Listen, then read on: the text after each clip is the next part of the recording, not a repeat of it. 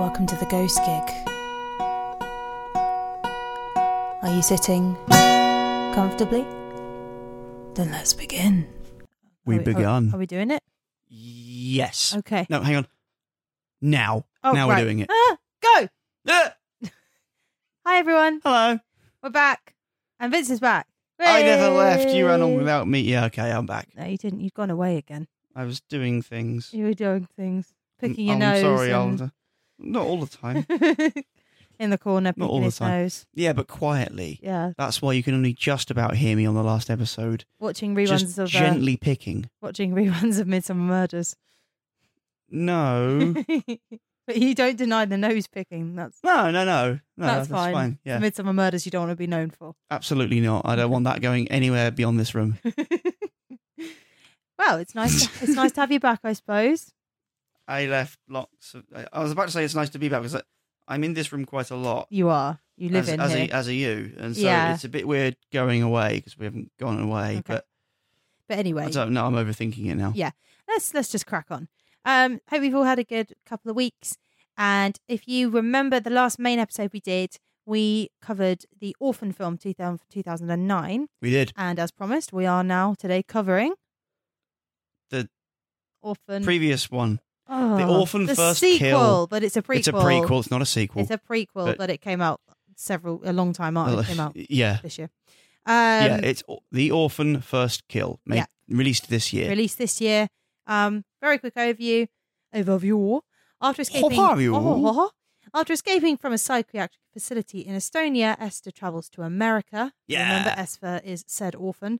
By impersonating the missing daughter of a wealthy family. Yet an unexpected twist arrives that pits her against a mother who will protect her family at any cost. What a twist! Yes.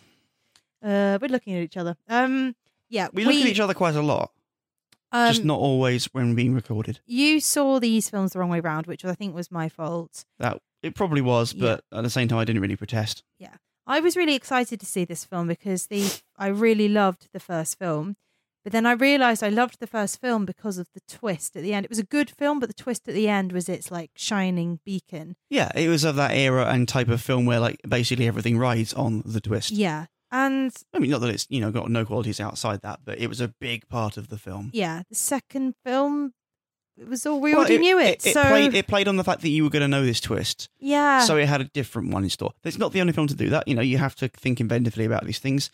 Outside of horror, they did a similar thing in the second Lego movie, actually. Oh, So okay. there's a twist in the first one. You're like, oh, you know what's coming. So, and they subvert it. But the thing That's is, fine. they didn't really subvert it No, they much. didn't really in a subvert sense. this. So it's a story of how Esther becomes or comes to America, and it kind of ends where the first film picked up.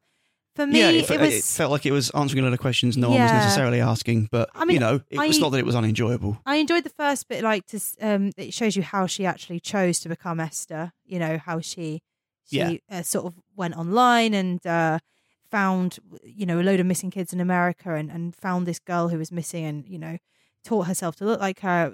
That was quite interesting. Yeah. But I just felt that because they'd done the big reveal, the big wow in the first film, they didn't really have anywhere to go. You would think that, but that was not really the case, was it? Because there's a different wow. What was the different wow? The different... I mean, I guess, let's face it, you would expect spoilers and something like this, Yeah. wouldn't you? So if you haven't watched it, just go watch it or, come back to this later. We'll wait. Waiting. Okay, right, we finished waiting. Very quick film. Yeah, it's quick. You know Esther's not actually a 10-year-old girl or 12-year-old girl in this. Yeah. But you don't know the motivations of the family she's ended up in because she's That's impersonating a lost child who's been reunited with the kid. And then further down the film, it turns out this child was not lost. She was murdered by the mother figure. That's true. Who is then rather suspicious when someone comes in it. So obviously the mum knows that Esther is fake. Yeah.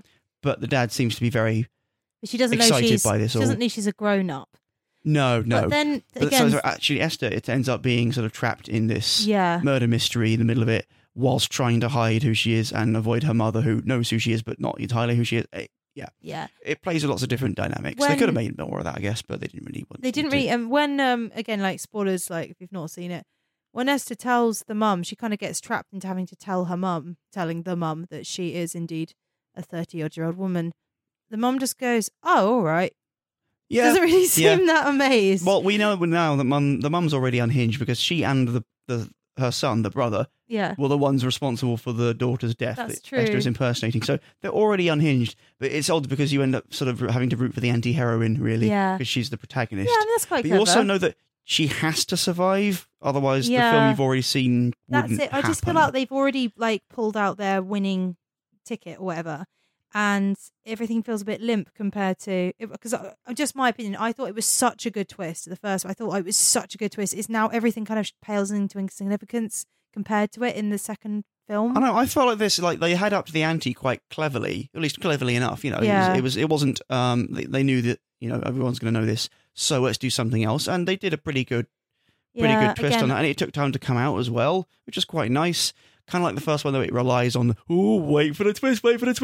I guess. I think for quite a while, she's basically being an investigative kind of in a position. She's being a detective, which is weird being in a detective film that's in the middle of sort of a horror. Yeah, I mean, sort of a horror. Obviously, because we know the twist. More of a drama. I mean, the horror side comes from the fact that she is a psychiatric patient, and she might, you never know what she's going to do. She might play with you. She might kill you. It's that unknowing of how she's going to be. She's very calm when she kills people. Yeah. It is unnerving. Although, actually, to begin with, she's not quite so calm to begin with, because it definitely sort of starts out in, like, pretty stereotypical slasher territory, to be honest. I thought the beginning was pretty good. Getting though. out. Yeah, it's when good. When she escapes from the asylum, that was good. That was good and creepy and, nice old-fashioned slasher. Enjoyed that. Yeah, it was. And after that, it changes tone quite drastically for the rest of the film. Like the next, it's a bit satire. It was always a bit like, the mum's pretending that she doesn't know, and she's pretending she doesn't know, and they have no idea, and everyone's just doing it to keep the dad happy. What a right old situation we've got ourselves in here. Yeah, the dad's really happy that she's back, his daughter's back, so everyone else is just playing along. Yeah. But they all know she's a fraud, but they don't want to oust her because that means they have to out themselves as murderers. Okay, there's some different stuff here. Yeah. And the big cool showdown at the end is actually quite fun, I think. Yeah, visually it was very good.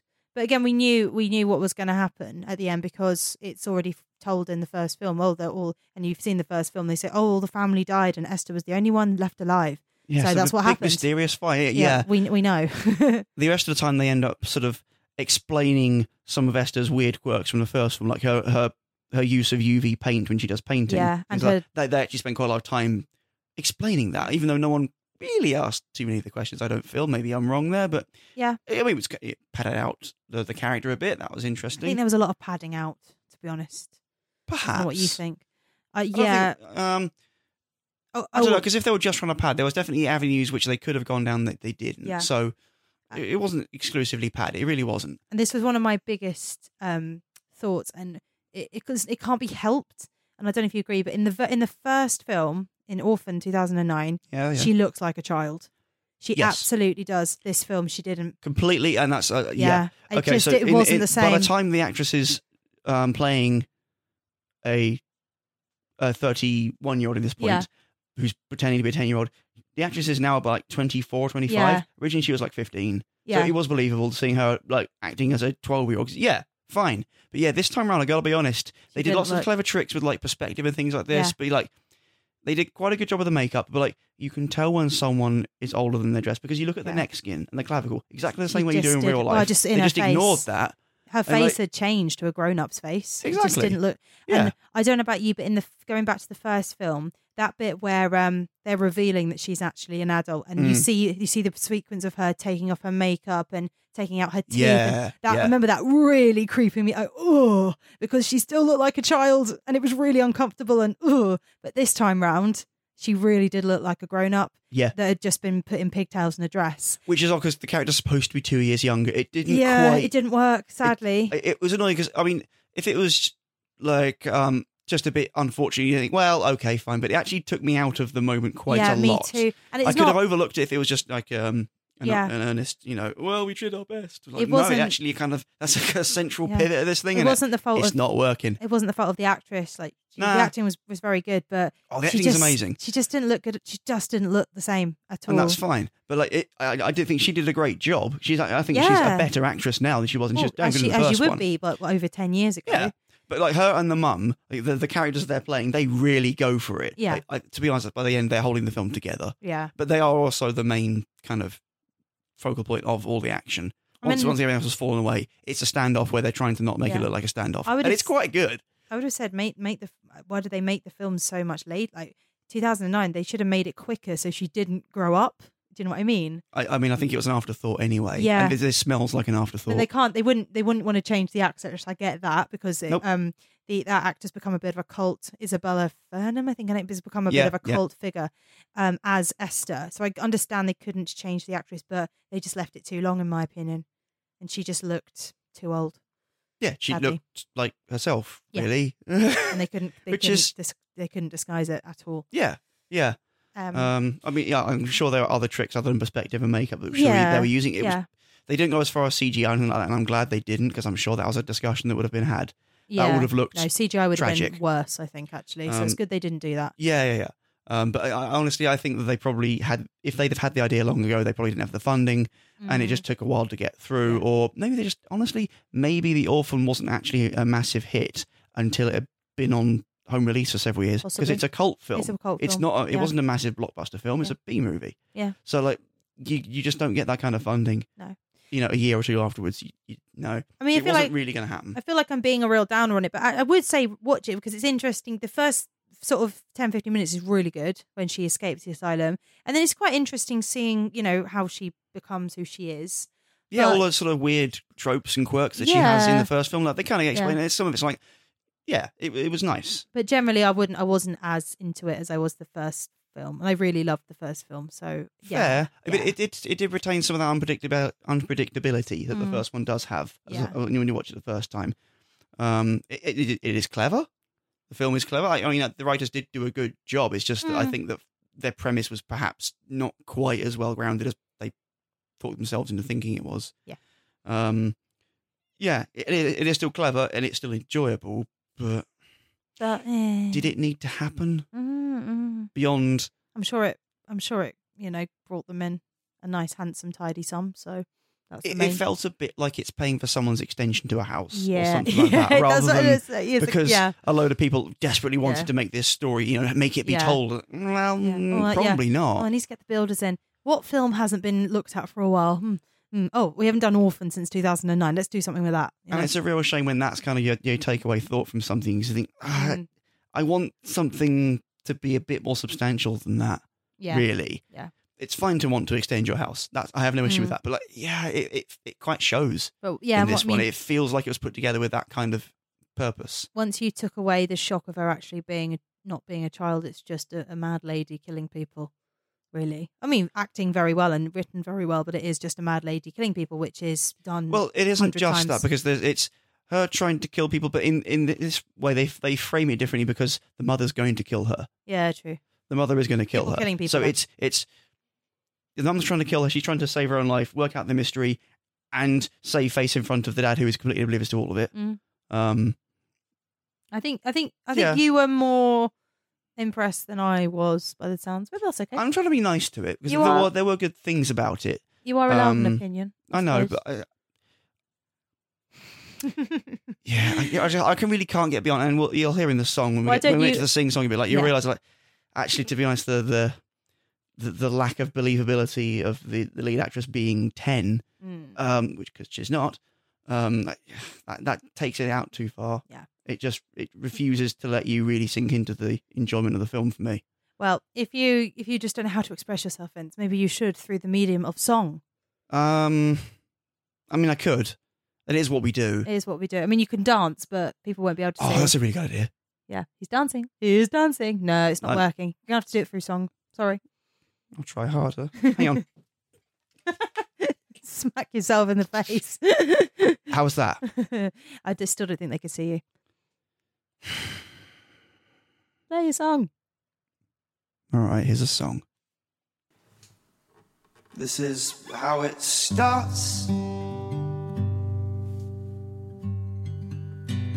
Were people asking for this?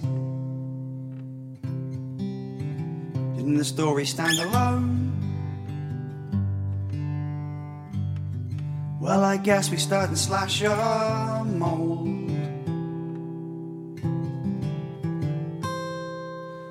So watch a 25-year-old playing a 31-year-old playing a 10-year-old, darker than the original.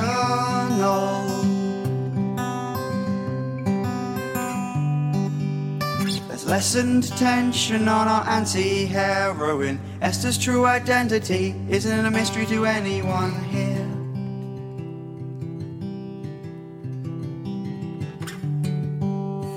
Villain turned detective greeted with hostility becomes a secret prisoner of her family.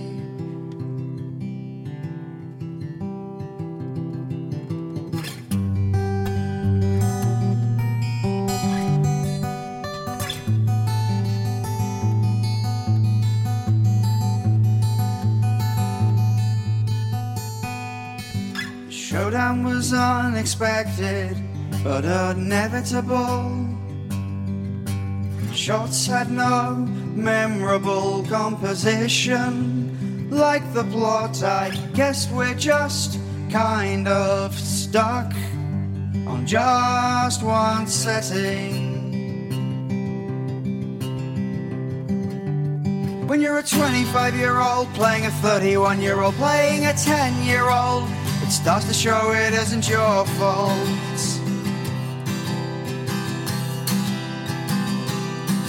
By the end, the actors of the mother and girl hold the film together by sheer will. Their committed, campy performance in the final act hide much of what the direction lacks.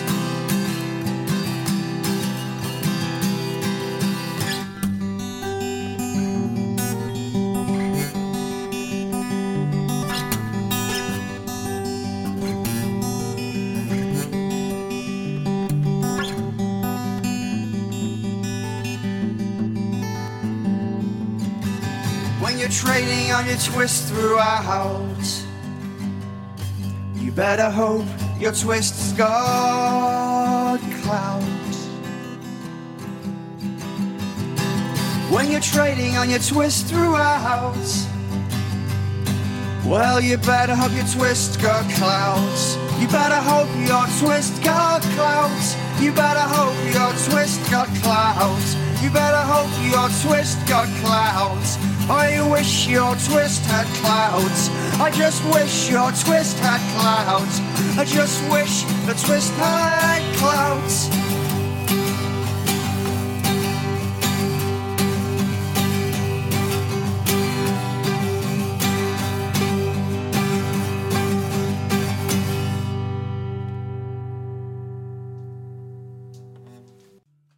That's it, isn't it? A 25-year-old playing a 31-year-old playing a 10-year-old. That's exactly. Yeah. Exactly it. Yeah. Yeah.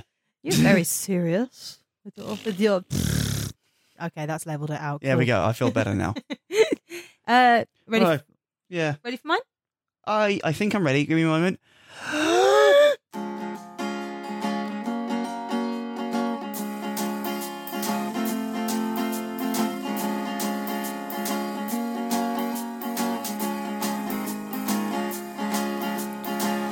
Idea spot years ago.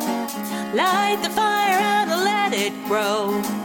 A standard movie with a creepy kid, the bang head and with a sensational twist. But years later, nice to see you again, like meeting up with a sinister friend. You've done your best to look the same, but we already know this game. It's like watching TV with the sound turned off. Eat your favorite meal when you've got a cold. Whoa, whoa, a kiss on the cheek, drawing truth or dare. Well, it's just a bit, just a bit, just a bit, just a bit meh.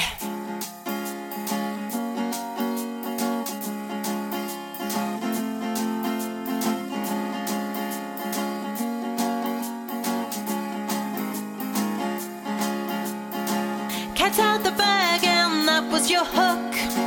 We've kind of already read this book. No surprises, just a long straight road, and only one way this story could go. So, though I admire you soldiering, was it really worth bothering?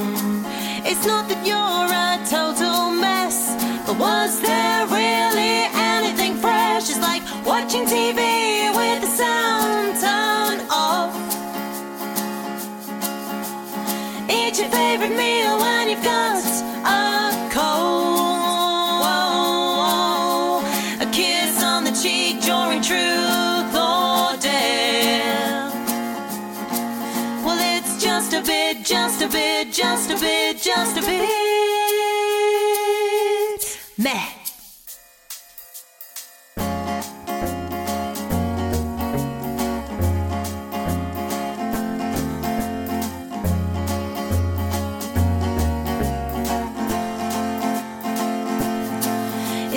Watching TV with the sound turned off. Eat your favorite meal when you've got a cold, a kiss on the cheek during truth or dare. Well, it's just a bit, just a bit, just a bit, just a bit meh. Yeah. I like the similes you drew, the comparisons you drew there. Yeah, well, eating your favourite meal when you have a cold. That's how the film made me feel, like eating something I really love, but I've got a cold, so I can't quite taste it. Yeah. You know, I think having... Also, you play weird versions of Truth or Dare. But that's it. When you go, oh, so-and-so has to kiss so-and-so, and you're all hoping that they have a proper, like, French kiss, and then they just quickly kiss one another on the cheek. It's like, oh, for God's sake. What a letdown. Yeah, when you're 12. Yeah, when you're 12. Yeah, I'm not talking now. I haven't recently done this. Like, ooh. If you were recently playing Truth or Dare, yeah. I was thinking, what else is it like a bit of a letdown? Like, it's not shit, but it's like, oh, come on. Yeah. It's like, oh, it's mild cheddar. Yeah. Oh, yeah, exactly. I thought it was Boursin, but it's mild cheddar. You made it toasty. Oh, well, you put mild cheddar in it. Oh. I mean, it's all right. It's nice. Why did you bother? Put a bit of chilli in there. Bit of pesto. I guess you could, yeah. Something. But they didn't do that, did they? Yeah. This film lacked the pesto or the chili. I was going to say, what we're talking about? We're thinking about cheese now. I was talking about toasties. Okay. But then I brought it back around to the film, which didn't involve cheese. Yeah, let me just say I do like mild cheddar, but I'd choose something a bit more pizzazzy if I was given the option. It's like bum. Cheese. Nah, it just doesn't have the tsh at the end, you know? Yeah. Oh, well. But I hope you like the songs, guys. Would you like to hear a little story? Just a little one, Just though. a little one. One day there was a girl. The end. There you go. I like that story. Did you enjoy that? The plot development was a bit much for me. Anyway, thanks. You can reach us on Ghost Geek.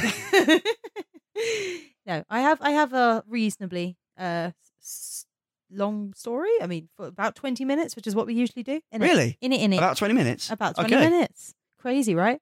Is it going against the grain a bit? It's breaking the mold here. So, given that our friend Esther escapes from a lunatic asylum. Yeah. Hi, Esther. Would you like to hear about a real life asylum that is very, very famous and is thought to be haunted? And would you like to hear about the history of it? I think I would. Okay. And I'm just checking I am saying this right. Hang on. Allegheny. There you go. Allegheny. That's what the computer says. Okay. Are you ready to hear about the Allegheny Lunatic Asylum? I am. Okay. Here we go. Let's begin. The Trans-Allegheny Lunatic Asylum in West Virginia first opened its doors to patients in 1864. Over the years, it would gain a reputation to become a house of horrors, one that was extremely haunted. The building had been authorized for assembly in the early 1850s. Mr. Thomas Kirkbride, then the superintendent of the Pennsylvania Hospital, had the job of designing the new asylum. Sounds fun. I know. I always think of people who can design buildings. That's so amazing. Sorry. I think back then it was less of a specific profession. I mean, obviously, I know architects did exist, but that could be like, oh, you designed that painting. Can you design me so-and-so? It just seemed to be what they did. Amazing. Mm. So Kirkbride went for a Gothic Tudor revival style. Wow. Just throw everything in I'm there. thinking like, I just picture like a Tim Burton themed. It's probably nothing like that.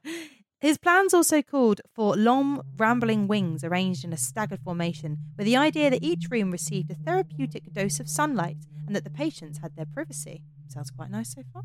Yeah. The construction of the asylum continued to follow the Kirkbride plan.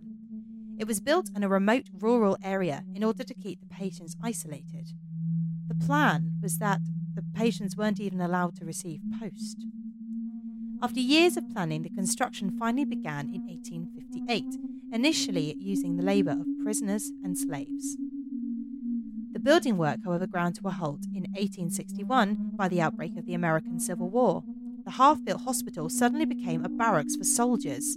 And this stayed the case until 1963, when the hospital work resumed, and the asylum was renamed the West Virginia Hospital for the Insane. It's nice, isn't it? It's a storied history already, yeah. In 1964, it was ready to receive its first patients. Oh, lovely. So yeah, you've already got, a mad planet and soldiers living in it, and you've already got a nice backlog of potentials here, haven't you? Yeah. The very first patient through the door arrived in mid-October. She was a middle-aged housewife who had domestic troubles and was branded a hysterical woman. Right. That's literally why she was admitted, because she was hysterical.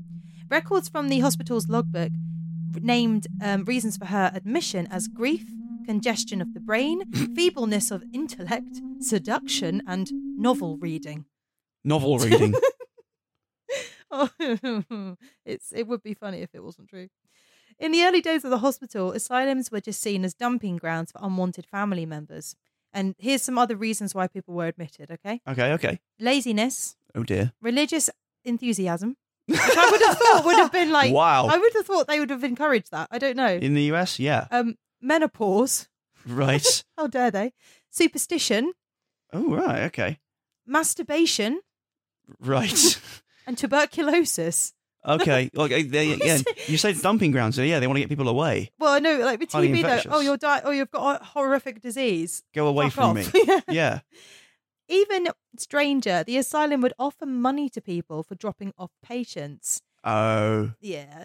Very few of those admitted showed any signs of being mentally unwell. Until they were admitted, yeah. God. Originally, the hospital was designed for 250 patients. It was pretty self-sufficient, producing its own vegetables, maintaining a dairy herd, and even opening its own ice plant. Nearby was a coal mine for heat and a reservoir for water. All clothing and curtains were made there too, as well as mattresses and most of the furniture. I mean, that's quite impressive. Yeah. It's dreadful. It's pretty industrious. Yeah. This was to fulfill the idea that such institutions could be completely self-sustaining, and the patients would learn a trade. I mean, you're mentally unwell and you're being treated like shit, but hey, you can make a chair, so woohoo. The building stood on 600 acres of land, which included a cemetery. The many, many people who passed away at the asylum were all buried there. Oh, naturally. Yes. Construction continued into 1881 until the original plan was complete. By now, over 700 patients were crammed into its walls. These were from 250 to 700. Jeez. Yeah. Because if they're taking money for the patients, they're just going to cram them in, aren't they? Oh, yeah. These walls were 2.5 feet thick, dense enough to muffle the most ear-splitting of screams. Some of the healing treatments used were truly barbaric. Some patients were put into a coma using insulin. Violent or dangerous individuals were confined to cribs away from everybody else. Sadly, there were many innocent, perfectly sane people held captive in the walls who remained trapped until the end of their lives. Most patients ended up in an unmarked grave on a lonely hillside in the hospital cemetery. By the early 20th century, the attitude that the building should be more directed to maintain lives rather than rehabilitate them took hold. New buildings sprung up all over the site and were filled instantly. Fires were started by various patients, most notable one in 1935, which ravaged the entire 4th floor. By some miracle, everyone escaped with their lives. Amazing. Yeah. By 1938, the asylum held over 1,661 patients. Wow. Record shows it housed people with epilepsy, alcoholics, drug users, and individuals cast as non-educatable. So, people with learning disabilities, I guess, people... It could be anything. That sounds like a very broad catch-all kind of label they've just used. Anyone who wasn't deemed intelligent enough. It's just horrendous. It's very interesting, the kind of rationale they've been using over the years. Yeah. Absolutely horrendous. By 1949, the number had grown to 1,800 residents. That year, the Charleston Gazette reported that the asylum had poor sanitation, insufficient furniture, lighting, and heating in much of its complex. In the 1950s, the hospital reached its peak with 2,400 patients.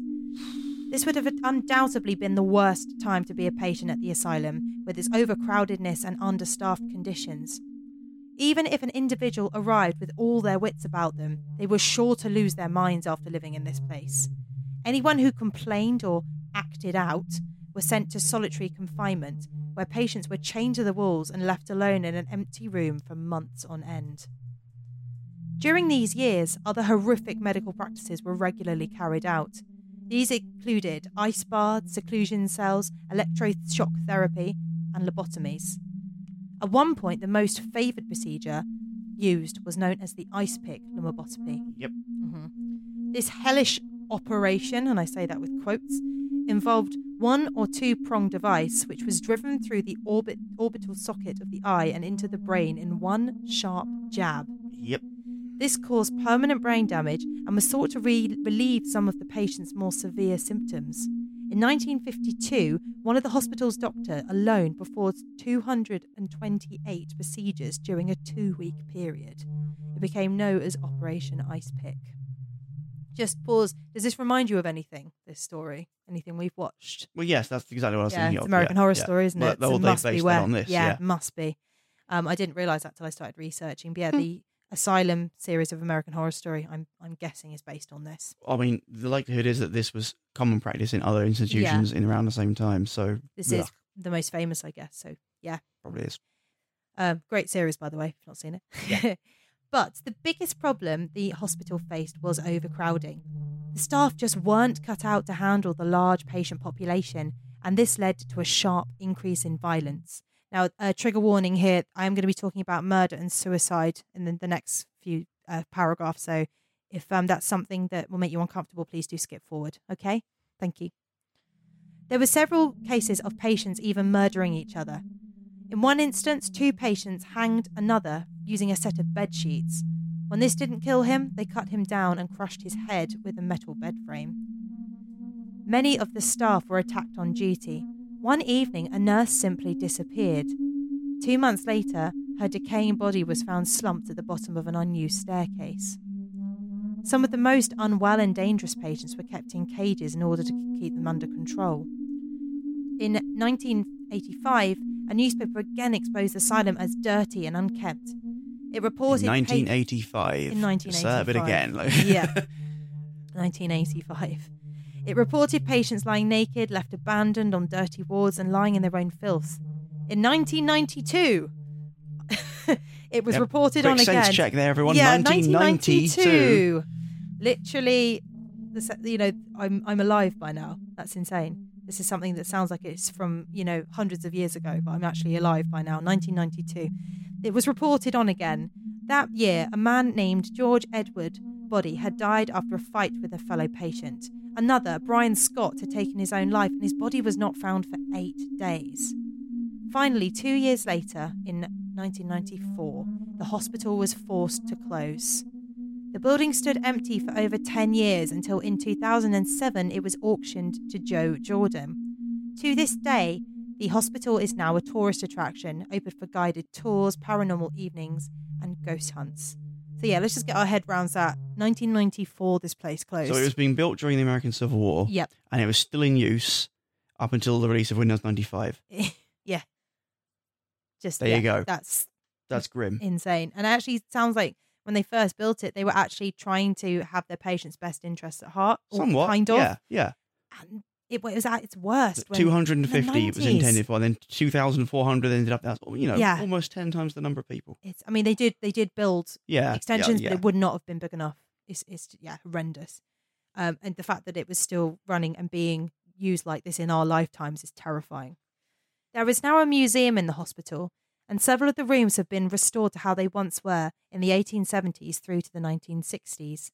The endless decaying hallways and vacant patient rooms, including isolation cells, have rusted rings in them, which used to once chain the most violent of patients.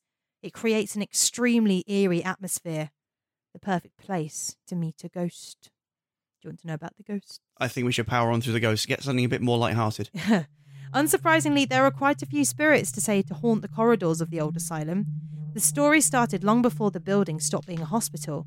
In fact, it is said that quite a few staff were driven out of the building, only working there a few days. Thousands were committed to the asylum, and 2,000 souls were buried in the cemetery there. Cemetery. And the spirits come in all shapes and sizes. Ghostly figures have been seen walking through the hallways at night. A glimpse of shadowy people slipping past you is commonplace. One doctor claimed that a spirit followed her home and continues to trouble her to this day. Others have reported seeing a ball of light moving down the hallway and spying a fleeting apparition dressed in white. The first floor of the building is known as the Civil War Ring. This is the oldest part of the hospital. Here it is said that a former patient lurks. Her name is Ruth and she hates men. Fair enough. The reason is unknown for this. Well, I'm guessing because of the way she was treated. But many male visitors have experienced having items thrown at them violently whilst visiting this floor. Not only that, something has been known to push men up against the wall whilst whistling cheerfully. It's very likely that Ruth's spirit is still very much in residence. Mm-hmm. I don't blame her. Men are arseholes. Kidding. Joking. In a ward on the second floor, there are a couple of events to note. Again, bit of a trigger warning, because we're going back to a bit of the murder bit.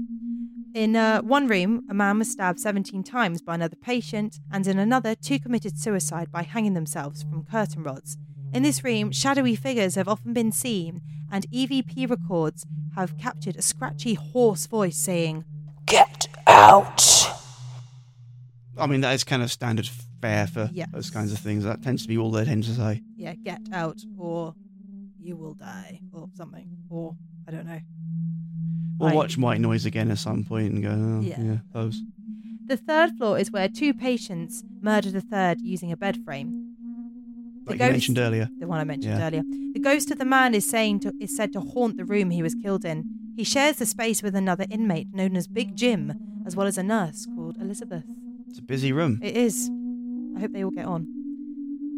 Located on the 4th floor is another well-known spirit, a child named Lily, who sits patiently in a room filled with toys, waiting for someone to play with her. Wearing a white dress, she is said to be about 9 years old. Lily likes to play games with visitors and staff. Naturally, yeah. As toys move around of their own accord and a music box turns on by itself. That does sound fun. It's nice. It would be creepy, but it's nice. Legend has it that Lily was a little girl who spent all or most of her short, sad life inside the asylum. One story says that she was dropped off by her parents at the hospital, while another tale says that she was born to a committed mother. Sadly, she died of pneumonia, age 9, and has never left the only home that she ever knew. So it's little wonder that after all these horrific things happened within the walls, that tortured spirits remain there, full of hate, remorse, anger, and while the attraction now brings macabre interest and joy to thousands of tourists every year, let's hope one day the spirits may find peace. Sorry, that was a bit heavy, wasn't it? Well, it's okay. I mean, if you were to go through if you lived somewhere that had all that going on, you'd probably jump at the guards as well and slice their necks open, as in the beginning of Orphan First Kill. So, absolutely. And they'd be like, you know what, that snow doesn't look that bad out there. I'm going to tear away and go and try and impersonate some random kid. Yeah. Absolutely. Yeah. So as I said, there were a few trigger warnings. That was quite a heavy story, especially for us. So I hope that was all right, guys. It was interesting, but I know there's a lot of quite intense stuff to listen to there. So hope you've enjoyed it, and it wasn't too much. I'm sure it'd be okay, really. Cool. Well, I think that's all we've got time for. It's probably best. I think we should go and, eat some ice cream and some chocolate and feel happy for a little bit. Okay. And I think you guys should too. Yeah, go eat some ice cream. Yeah. Good idea. Health advice. Yeah. So as always, you can contact us at ghostgeekuk@gmail.com. You can. That is ghostgeekuk@gmail.com. We've had a few film suggestions. Okay. I don't He's practicing his Halloween laugh. I've got to We get are in in practice. October. It's only a few more weeks. Yeah. We've had a few film suggestions, so thank you very Yeah. much. We are working through them. And next episode will be a brand new horror film, which will be exciting. It will still hopefully be new by the time the episode goes out. Yeah, it'll be fine. It'll still be in the cinema. It'll be something you want to go and see. Yeah. You can contact us on Facebook, Twitter, or Instagram. Send us your film recommendations, and also if you have any real life ghost stories that you've experienced, do send them in. We would love to do another listeners episode. Absolutely, at some point. That would be very cool. Thank you so much for listening. Should be back in 2 weeks. Fingers crossed. I'm sure we will be. Be. All right, guys. Take care of yourselves, and we'll see you soon. Bye. Goodbye.